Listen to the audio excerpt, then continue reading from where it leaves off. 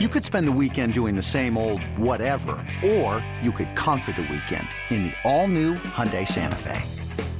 Visit HyundaiUSA.com for more details. Hyundai, there's joy in every journey. This episode is brought to you by Progressive Insurance. Whether you love true crime or comedy, celebrity interviews or news, you call the shots on what's in your podcast queue. And guess what? Now you can call them on your auto insurance too with the Name Your Price tool from Progressive. It works just the way it sounds. You tell Progressive how much you want to pay for car insurance, and they'll show you coverage options that fit your budget. Get your quote today at Progressive.com to join the over 28 million drivers who trust Progressive. Progressive Casualty Insurance Company and Affiliates. Price and coverage match limited by state law. Welcome to the Evan Roberts podcast. Pretty soon, we will morph a Mets-centric podcast into its own feed, and it'll happen on a more consistent basis. Over the years, I've done some random instant reactions, some random Mets-centric podcasts, but starting real soon, it'll happen on a more consistent basis. For example, at the end of each series, kind of like today, and then once in a while, some instant reactions mixed in. So take a look for that. It should be starting in the next couple of weeks. But the Mets win 2 out of 3 against the Philadelphia Phillies, and let's be honest. After game 1 of this series, after the Mets blew a 4-0 lead in the 8th inning, in which they lost a game that felt eerily familiar to the last couple of years, there is not a one of us that thought the Mets would respond by winning the next 2 games and winning this series. Because you go back to game 1 of this series, and you could simplify it and say, look, you have a 4-run lead in the 8th inning, and you blow the game, period, stop. That's why you lost. And certainly, that's the main reason why they lost. Trevor May coming out for a second inning, having to leave with an injury. Joely Rodriguez sucks, especially when JT Realmuto hits a ball that still hasn't landed. And one thing we know about him is he can get lefties out, he can't get righties out. Well, in a world in which there's a 3-batter minimum, and in a world in which lineups are not lefty, lefty, lefty, it's usually lefty, righty, righty, lefty, you're going to be in trouble. And obviously Seth Lugo was as bad as it gets. But the other reason why the Mets lost this opener was that after they were gifted 3 runs early in this game, and after Alec Bohm tried to hand them more runs with his terrible defense, the Mets couldn't take advantage of it. You're facing Ranger Suarez, who did not have his best stuff. You've gotten to the Philly bullpen and Nick Nelson in the 3rd inning. You have a 3-0 lead. You've got guys on base, most innings, not all innings. And other than when Lindor had that clutch, and I give him credit, clutch RBI single in the 7th inning, the Met offense did nothing. And that's not to say they lost because of their offense. Look, they lost because they blew a big lead in the 8th inning, obviously. But they had a chance to tack on. Instead of this being a 4-run game in the 8th, it could have been a 7-run game in the 8th inning, especially when every time you tapped the ball to third base, Alec Bohm was having an adventure with it. So those are the 2 reasons they lost this game. And it was a devastating loss. And those 2 things I just laid out, the lack of a big hit, which they struggled with all day. They ended up 3 for 12 with runners in scoring position, combined with the bullpen meltdown. That is something we are all very, very familiar with. Obviously, the injuries played a big part in this game. Taijuan Walker out of the gate looks electric. 6 up, 6 down, 4 strikeouts, including Nick Castellanos and Bryce Harper and Kyle Schwarber. And to see him come out of the game in the 3rd inning is not only disappointing in terms of this individual game, but obviously Taijuan Walker is a big part of this rotation. And a guy in which, boy, if he could be half as good as what he was in the first half last year, and that's as your 4th or 5th starter, So obviously the news on him is not end of the world stuff, but he's not going to be in the rotation for a few weeks with bursitis. The Trevor May stuff, which is also really important because they need his arm out of this bullpen, also doesn't seem major. He didn't even go on the IL. But what this game kind of forced the Mets to do was to throw David Peterson into the fire. And I think David Peterson was going to pitch in this game anyway, because I doubt Taijuan Walker was going to be allowed to pitch very deep. But David Peterson was outstanding. And even though Buck Showalter doesn't want to commit to it, David Peterson's in the rotation. And David Peterson has been given a reprieve. And look, if he pitches well and Megill pitches well, what do you do when everyone's healthy? Well, first of all, is everyone ever going to be healthy? Think about it. Is that day ever really going to come? Or right as when Jake gets healthy, someone else gets hurt. Or right as Taijuan Walker gets healthy, someone else gets hurt. It's a cliche, but sometimes cliches need to be said because they're so true. You never, ever, ever have enough starting pitching. So one thing I'll do when we recap these games is give you a we're screwed moment of the game. Kind of that moment where I was sitting there with my scorebook in hand and knew, holy crap, we're screwed. To me, in this game, in this 8th inning meltdown, it was actually not when Real Muto hit the home run. Because that home run at that moment cuts it to a 1-run game. You still have a lead. You're still 4 outs away from winning. Now, I know you don't have Edwin Diaz. He was not available for this game. But I wasn't fully convinced this was going to end in a meltdown. I'll tell you when it happened. Seth Lugo comes into the game. He's kind of your last line of defense because Seth Lugo is probably being asked to get the final 4 outs of this game. Again, no Edwin Diaz. I guess Adam Ottavino's an option for the 9th inning. But to me, it's Seth Lugo we trust. And when Seth Lugo walks Nicholas Castellanos with 2 outs and nobody on, that's when the sinking feeling came in. And you saw what happened. Rhys Hoskins is RBI double. Didi Gregorius is behind in the count. He rips an RBI double, and the Phillies take the lead. And yeah, there was no shot the Mets were coming back, even against the immortal Brad Hand, as they lose a brutal opener to the series. And even though the cliche is momentum is the next day's starting pitcher, and that actually turned out to be the case because Tylor Megill took the baseball game 2 of the series and threw a shutout into the 6th inning. There are losses and there are wins over the course of a baseball season that you feel can kind of snowball into something bigger, into a losing streak, into a winning streak. And after starting this season 3-0 and giving away the finale against the Washington Nationals because of the defense, it wasn't Trevor Williams. It was Pete Alonso. Pete Alonso had a shaky game defensively. Luckily for Pete, he's bounced back defensively. And I'm not giving up on him as a defensive first baseman, even though there's going to be plenty of games, as we've seen recently, where he is going to DH, whether he likes it or not. To lose that way against Washington and to back it up with an even worse loss the following day, there was a feeling in my stomach of, wow, they're going to take this 3-0 start and flush it. Not that, if you have a 3-4 road trip to start the year, is that the end of the world? No one's saying it is. It's 162 games. I've been around long enough to see the Mets get off to really good starts and then suck, and really bad starts and then succeed. So I'm not telling you it's an indicator of the season, but as a diehard baseball fan, you don't want to have a losing streak. It's as simple as that. You don't want to walk into opening day at Citi Field under 500. And it sort of felt that way. Am I crazy? It sort of felt that way, especially when you're staring Tylor Megill versus Zach Wheeler. Zach has dominated the Mets since he's gone to Philadelphia. Who knows what you're getting from Megill after the opening day start? This is a Philly lineup that's due to explode. And it did not in Game 2 of this series. This was just another incredible effort by Tylor Megill from top to bottom. And the question I have, and this is for Buck Showalter to answer as time goes on, is at what point, and let me make this clear, this is not a rip of Buck. This is not, me screaming and yelling. I'm asking a question. And I think it's a question we should all ask.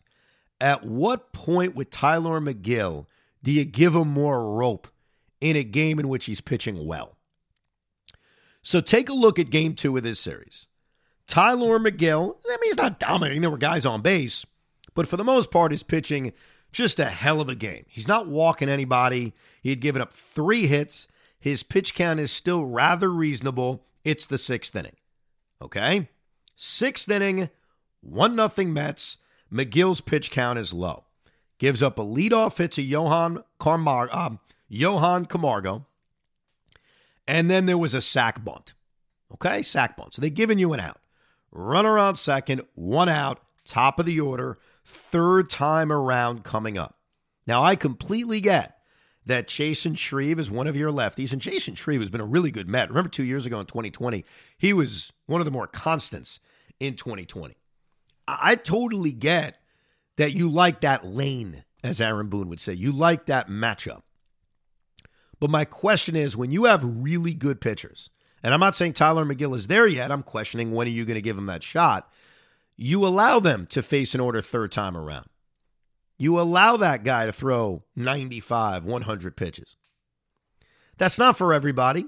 In fact, the vast majority of starting pitchers are held to that strict standard of, we don't want you facing a lineup third time around. And I get that. As much as we complain about it, as much as I'm old school, I also believe in following the numbers and following the trends. It's not being completely into analytics, but also not being stupid. You got to be open-minded. But when you have a young guy in Tyler McGill, who we still have no idea what he is, we really don't. Could Tyler McGill turn out to be a star in this league? Why not? Was Jacob deGrom highly touted when he came up? Remember, the Mets preferred Rafael Montero over him. So I'm not saying Buck was wrong for pulling him at all. I'm merely asking, hey, at what point, maybe it's May, maybe it's July. I hope it's not never, though. At what point do you say, you know what, this kid's good. I'm going to let him face Kyle Schwarber for a third time. I'm going to let him face JT Realmuto for a third time. 2 starts in, Tyler McGill looks awesome. And I think we are getting closer to that day. And maybe second start of the year is not the moment. You're still stretching guys out. You're still finding out about guys in your bullpen. But we are approaching that day where you've got to give Tyler McGill a shot. You got to say, you know what, kid? Go face Kyle Schwarber with a runner on second and 1 out. And by the way, this move worked great. Chasen Shreve got Schwarber out. He got Realmuto out. And then Buck perfectly allows him to start the 7th inning. He gets Bryce Harper out. He did great. Did a fantastic job. It's just more of a question long-term about McGill. Because sometimes guys come up and they're not prospects and they turn out to be really, really, really good. And vice versa, obviously. Guys come up as big prospects and they suck. But Tyler McGill's going to be in this rotation as long as he's healthy for a while now, because Jake's not coming back tomorrow, that's for sure. And I think we need to learn more about him. So maybe it's his next start, which I guess would be this weekend against the Diamondbacks. Maybe it's a month from now, but I hope it's soon, because I want to see what this kid can do.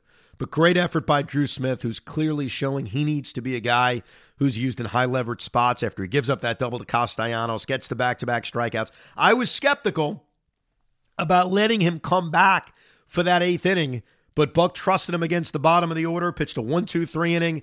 Edwin Diaz made us sweat in the 9th inning, even though his slider was electric. But how many times have we seen Edwin Diaz look electric, look unhittable, and then make that one bad pitch? So as I sat through that 9th inning, and again, great job by Lindor, did it again. Clutch RBI single in the 8th inning, the insurance run. Watching that 9th inning, though, was very, very, very stressful. Now, for me, I was watching the 9th inning about 3 hours after it happened because this game occurred the night of the Brooklyn Nets play-in game, and I was able to succeed in not having any idea of the results as I got home, which is the greatest feeling in the world. To be at another sporting event, enjoy that sporting event, drive home, 11 o'clock at night, sit down, open up the scorebook, and have no idea what's about to happen. It's a great feeling. And I've expressed this before that when I do that, and it happens once in a while, and hopefully it's going to happen a lot more and the Nets have an extended playoff run, I have gut feelings. I have like a strong premonition on how the team's going to do. And I would say I'm like 75% accurate for whatever reason. I had a really strong feeling we were going to lose this game. And maybe it's because of the night before, the 2 nights before, really, the back-to-back losses. But I just had this loss feeling.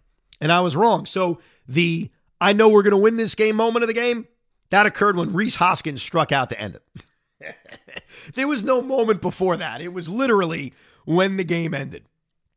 But a huge bounce back. They did a great job against Zach Wheeler, especially early. They made him throw so many pitches early that even though Wheeler got into a groove, you knew they're getting to the bullpen by the 5th inning.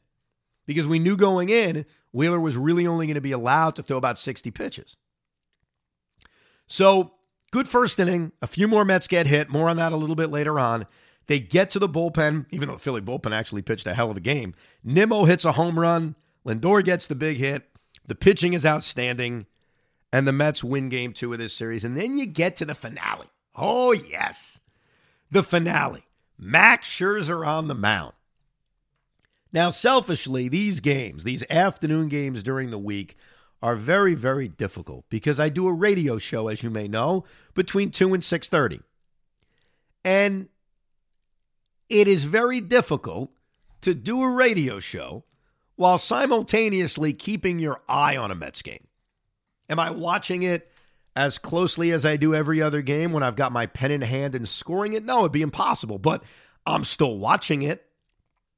Now, the first 2 innings I'm able to watch with ultra focus because we're not on the air till 2, and Max Scherzer in that first inning showed you who he is. I feel like that's happened versus us before, where Max Scherzer's a little bit off with his command. He issues 3 walks in the first inning. You've got the bases loaded and 1 out. And as a fan of the opponent of Max Scherzer, my thought would be, we better effing hit him. We better score runs. Because if we don't, he's going to settle down. He is going to give the team we're facing 5 or 6 really good innings. Yes, you work this pitch count up. Yes, it's early in the season. So, okay, kind of like what I said with Wheeler. Best case scenario, or I should say worst case scenario, is at least I'm getting this sumbitch out of the game by the 5th or 6th inning. But when he struck out Gene Segura and he got Didi to tap out, there was that feeling of they're not getting to him. Now, maybe they'll scratch out a run or 2, but they're not going to get to him. And they didn't. Max gets through the 2nd. Max gets through the 3rd. Gets into major trouble in the 4th inning. And again, same thing. Gives up a run, but for the most part gets out of it. Gets through the 5th, and that was it. A solid 5 out of Max. Obviously, you want more than 5 innings, but when you're throwing, 96 pitches? Obviously, that's all you're going to get. The Met offense hits a little bit eventually. Nimmo hits another home run. They score runs in the 4th when Jeff McNeil gets hit by a pitch. More on that later because the Mets keep getting hit by pitches. Pete Alonso comes through with a couple of RBI doubles, and then he hits the 3-run bomb in the 6th inning to go up 8-1. And as I'm on the radio, my partner, who's 75% just busting my balls, says, okay, that's a wrap, Mets win. It is a weekday afternoon game in Philadelphia against a division rival, and you're up 8-1. Does anybody really think the game is over? Look, are the odds high the Mets are going to win? Yes. But we have seen this song before. So even at 8-1, you're very, very nervous. And when Sean Reed-Foley comes in and hits a batter and walks a batter and gives up a hit, and they got lucky on that hit to Camargo because remember, he actually ripped a double that was going to score 2 runs. They called it back because it was foul. He ends up with a single, but not as damaging as the 2-run double. Come on, we're all nervous as hell. And then in the 7th, they bring the tying run to the plate. From 8-1 to 8-5, here's Bryson Stott as the tying run. We saw Sean Reed-Foley stink. We saw Joely Rodriguez. I guess, look, here's the problem with Joely Rodriguez, and I think we saw it. He comes in to face Kyle Schwarber, and he strikes him out. That's his job. That's what he does. But then, when he has to come out and face JT Realmuto, you know what's going to happen. There are very few guys affected more than the 3-batter minimum than Joely Rodriguez. Because if you could hide him, if you could just use him in that proper spot, he's effective. Now, look, did Buck have the option after he struck out Schwarber to simply take him out of the game? He did. But I think he also saw Bryce Harper 2 batters later and said, let me steal an at-bat versus Joely against Realmuto, and then I get the matchup I want. Obviously, it didn't work because he gave up a hit to Realmuto and didn't get Bryce Harper out. Adam Ottavino comes in, gives up a double, and then eventually gets the huge out against Bryson Stott. And Seth Lugo. See, this was, I think, one of the most important things of this win was that Seth Lugo in a 3-run game comes in after lighting the world on fire 2 games earlier, lighting the Mets on fire, I should say, and pitches a really strong 1-2-3 inning. Strikes out Schwarber, strikes out Realmuto. I think that was really, really encouraging for Lugo to bounce back because he is, besides Diaz, who's the closer, I'd argue Seth Lugo's the most important arm out of this bullpen. They need Seth Lugo to be the guy he was in 2019. They need that guy. And if he's going to be the inconsistent guy from last year or the guy we saw in Game 1 of this series, Met bullpen's in major trouble. So I thought Lugo pitching a really strong 1-2-3 inning against 9-1-2 of the order was monstrous. Then Diaz gets the last 3 outs, and the New York Mets win this series. When did I know the Mets were going to win? I could easily say when Pete Alonso hit the 3-run home run. By the way, my allergies are kicking my ass in case you're saying you sound like crap. I know. I don't have COVID. I've got allergies. I've got pollen dominating me right now. I think, believe it or not, it was when they got Stott out in the 7th inning. Because here you have the tying run at the plate. Even if Stott doesn't hit a home run, he rips one up the alley. This is a 1-run game, and he gave it a ride. He got it right in front of the warning track. I think when Ottavino got Stott out, that was the moment I relaxed a little bit and said, okay, I'm confident they're going to win this game. And they do, and they win this series against the Philadelphia Phillies. And now with an off day, they come home and take on the Arizona Diamondbacks off a 5-2 start. All right, let's address all the Mets that have been hit. In the series against Washington, I wanted retaliation. And I think what's happening right now, I find it sort of fascinating, is that there is a love affair with Buck. And I love Buck too, by the way. This is not a rip of Buck Showalter, but I try to be honest and fair and say, would I be saying this if someone else was the manager? What would we be saying if this wasn't Buck? And honestly, I think a lot of Met fans would have been pissed that there was no retaliation if anyone else was the manager. But because we do like Buck, and because he gives a death stare when a guy is hit, and because, look, Buck knows what he's doing. I think one of the perks of Buck Showalter, and I give Sal Licata a lot of credit. We talked about this even before they hired him. We did a podcast, and Buck's, or I should say Sal's major point on hiring Buck or a veteran manager was, Evan, I'm sick and tired of watching games worried that my manager has no idea what they're doing because they're learning on the job. And it was a great point. It was a very simple point to say, go get me a guy who's done it before. He's right. Obviously, Buck Showalter's done it before. He is, and this is what I really appreciate about him more than anything, his attention to detail. It still bothers me that Art Howe had no idea Dontrelle Willis was a lefty. That kind of stuff can't happen. So I love that Buck Showalter is the manager of this team. It was the perfect hire. But if the Mets had been drilled a million times by this young national team with any other manager, despite stares, despite coming out of the dugout and there being a bench clearing incident, if there was no retaliation, people would be pissed. Am I wrong here? So look, I think at some point there'll be retaliation. I would have liked the retaliation over the weekend. I didn't think there needed to be any retaliation against the Phillies because the Philly hit batsmen, for the most part, kind of helped the Mets. I mean, first of all, when Jeff McNeil is hit with the bases loaded, it gives you a run. Like, sign me up for that. And remember, right before that, Canha was hit, which loaded the bases. Look, I know nobody was doing it on purpose. It felt like with the Nationals, it was reckless, and there was more risk for injury. So I didn't walk away from the hit batsmen from Philadelphia feeling the same way I felt with Washington. With that said, look, if the Mets continue to get drilled, you're going to have to start hitting people. I know that sounds immature. It sounds stupid, but that's baseball. I do think eventually there will be some retaliation against the Nationals. You have a long, long memory in baseball. I think the key right now is no one gets hurt. It was scary in the Washington series. You had guys getting hit near the head, Lindor, Alonso. They're very fortunate right now. No one has gotten hurt. In fact, I don't want to jinx it, 7 games into the season, position player-wise, they are healthy. They're taking a hit with the pitching, obviously, but position player-wise, they're healthy. All right, couple of things about the lineup. I know Dom Smith has not looked great offensively. He did have that sac fly in the 9th inning, but for the most part, has not looked good. I am still preferring more Dom than Robinson Cano. The one perk to playing Cano is to just see what he is. It's like an evaluation. What is Robinson Cano? Is he a guy you're going to bury on the bench? Is he a guy that you're just going to cut and write him a check and say, go away? I'm not at that point yet with Robbie, but I am at the point of I need to see more from Dom, because here's what Dom does, as much as Pete Alonso may not like it. Dom is a better defensive first baseman than Pete, and I like Pete.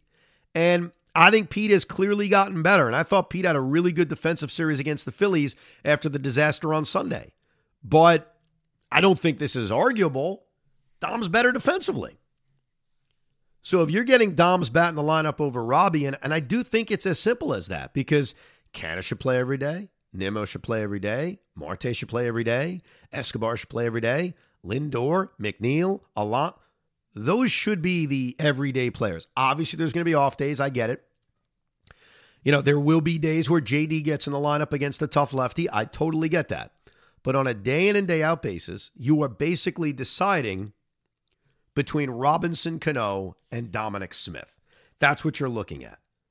J.D. Davis occasionally against tough lefties, Guillorme, Jankowski, Nitto, clear backups. Both Dom and Cano have not been hitting, okay? Both of them. Dom has the bigger upside, and Dom makes you better defensively. That's the positive you get. So, look, I think over the next few weeks, their playing time should be 60-40 Dom. See, I'm not completely burying Robbie. I'm just saying I prefer to see more of Dom. And then as time goes by, we'll have a sample size, and the better player will play. It's similar to the discussions we've had about the Yankees. Eventually, it's going to become clear who should play and who shouldn't play. You know, right now, what are you basing it on? It's not really fair to base it on 7 games, because to Robbie Cano, if he goes 4 for 4 tomorrow, all of a sudden he's hitting over 300.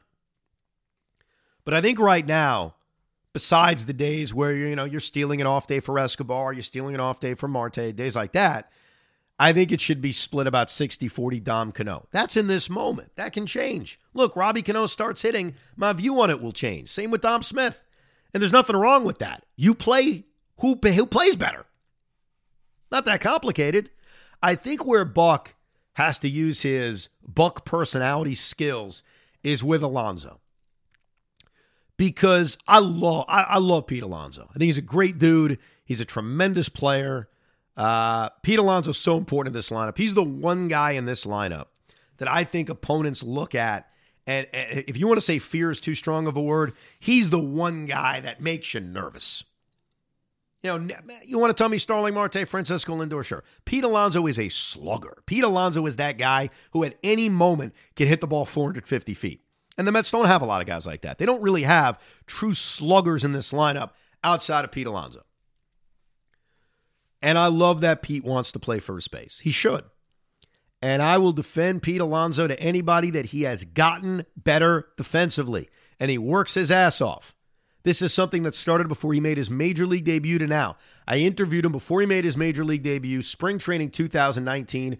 And here's this kid saying to me, I want to be a Gold Glove defensive first baseman. Same thing he's saying now. He said, I want to be Paul Goldschmidt. That was the guy he wanted to be. And 3 years later, he has gotten better. Not saying he's Gold Glover, not saying he's Goldschmidt, but he has gotten better. And so I'm not telling you he should never play first base. But when Dom plays and Alonso plays and Dom's not playing the outfield, how do you DH Dom Smith? You don't. Now, it's early in the season, so if you want to say, it's early in the season, I want to keep running Pete out there, maybe it's a confidence thing, maybe it's a I know he prefers it thing, and then yes, as the season goes on, if Dom has earned that everyday starting role, at least in the lineup, and the defensive difference between Dom and Pete remains, well, then I'm going to put my best team on the field, and Dom's going to play first base every single day. So I get it if once in a while you want to do it, but right now, and I say this as someone that defends Pete Alonso's defense, Dom's better. I'm sure you give Pete Alonso truth serum, he'll admit the same thing. So a big part of managing is not necessarily when do you take this pitcher out, why did you make this move, even though we spend a lot of time talking about that. A big part of managing is managing personalities, managing egos. And I think this is going to be a little bit of a challenge. Look, to Pete's credit, he DHs the final game of this series against the Phillies, 2 doubles and a home run. So, obviously, he can produce as a DH. But I have no problem with him, being open and honest about, hey, I want to play first base. I prefer that. And at the end of the day, it's not going to change who's in the lineup or not. Like if Dom Smith proves to be a guy who's got to be in the order every single day, you can make it work and say Dom's in the lineup. It's just a matter of who plays first base and who DHs. But I always feel this takes care of itself. I love Brandon Nimmo. When Brandon Nimmo plays baseball, he is really good. He's a spark plug at the top of the order. He's got pop. He draws walks. We all love his hustle. The problem with Brandon Nimmo is he's inevitably going to get hurt. That's what the track record says. And if that happens, all of a sudden, Dom Smith's playing a lot of left field. May not be ideal to have him in left field, but he's playing a lot of left field. He just is. Because now all of a sudden you're looking at an outfield of Dom, Canna, and Marte. I'm not hoping for this, but I'm preparing for this. Because that's what usually happens. With that said, great start to this season on this road trip against division rivals. You don't want to get too nuts over 7 games, good or bad. None of us can forget the start that they had to the Mickey Callaway era. What were they, 11-1 that year? God. That was sick. And I think their winning stopped when they pulled Jacob deGrom too early out of a game and the bullpen imploded against the Nationals. So you don't want to get too high. You don't want to get too low. But it is a very, very good feeling as a Met fan walking into the home opener against the Arizona Diamondbacks with that kind of record, with that kind of confidence, with that kind of swagger. I think it's great that Chris Bassitt is going to get the baseball on the home opener. I think Chris Bassett's already made a lot of fans, not just for his dominating performance in his first start against the Nationals, but for that personality. For that, I don't care who you are. I don't give a damn how good you are. I'm going to try to get you out. His comments about the grinding, he's already warmed himself up to Met fans. Now, he's got to continue to pitch well, because you could say whatever you want. If you got a 5.5 ERA, Met fans aren't going to love you. But it will be, I think, awesome on Friday.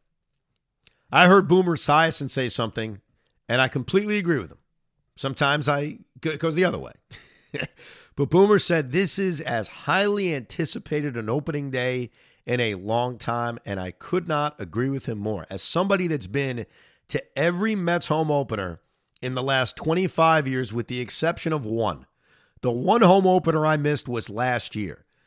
And I said to myself, after missing it last year, I can't do this again. Hopefully this radio station respects me enough where I can tell them I'm taking off. I'm not missing another home opener. And they were very nice about it. They said, you're right. Go leave your job for a day and go to opening day, you child. They didn't really respond that way, but it was too difficult. I'm a diehard sports fan. I figured that like 95% of other sports talk show hosts, your fandom would start to wane as you do this for a living. That has not happened with me. It may be my greatest flaw, but my greatest attribute. I'm not sure. So I'll be in the building, and I've been in the building for many Met home openers. And Boomer is spot on. The anticipation for a few reasons. The new ownership, the offseason that they had, the manager, the good start, the expectations. I think when you put all that together, that adds to it. The other thing is we haven't had a true home opener since 2019. Last year was weird. And I'm not saying that because I wasn't there. I'm saying it because only 8,000 people were there. I remember talking to my dad who went to the game, and he said it didn't feel like opening day. It felt weird. He said it sort of felt like a Wednesday night in April. After opening day when the crowds are small and it's cold outside and no one's there. That's what it was like. And it's nobody's fault, obviously. COVID restrictions were in full force at that moment. So I think to have a packed crowd, to have the raised expectations, I know it's been a few years with Steve Cohen, but I think it's still sinking in. The Tom Seaver stuff, the Jackie Robinson stuff. I think opening day, Friday afternoon at Citi Field is going to be as hyped as it's ever been. And I'm very, very excited. So eventually, we will do a Mets-specific podcast just like I did today. It'll have a name. It'll have its own feed. And I'll keep you posted as that happens. But for now, you can find it under the Evan Roberts Podcast.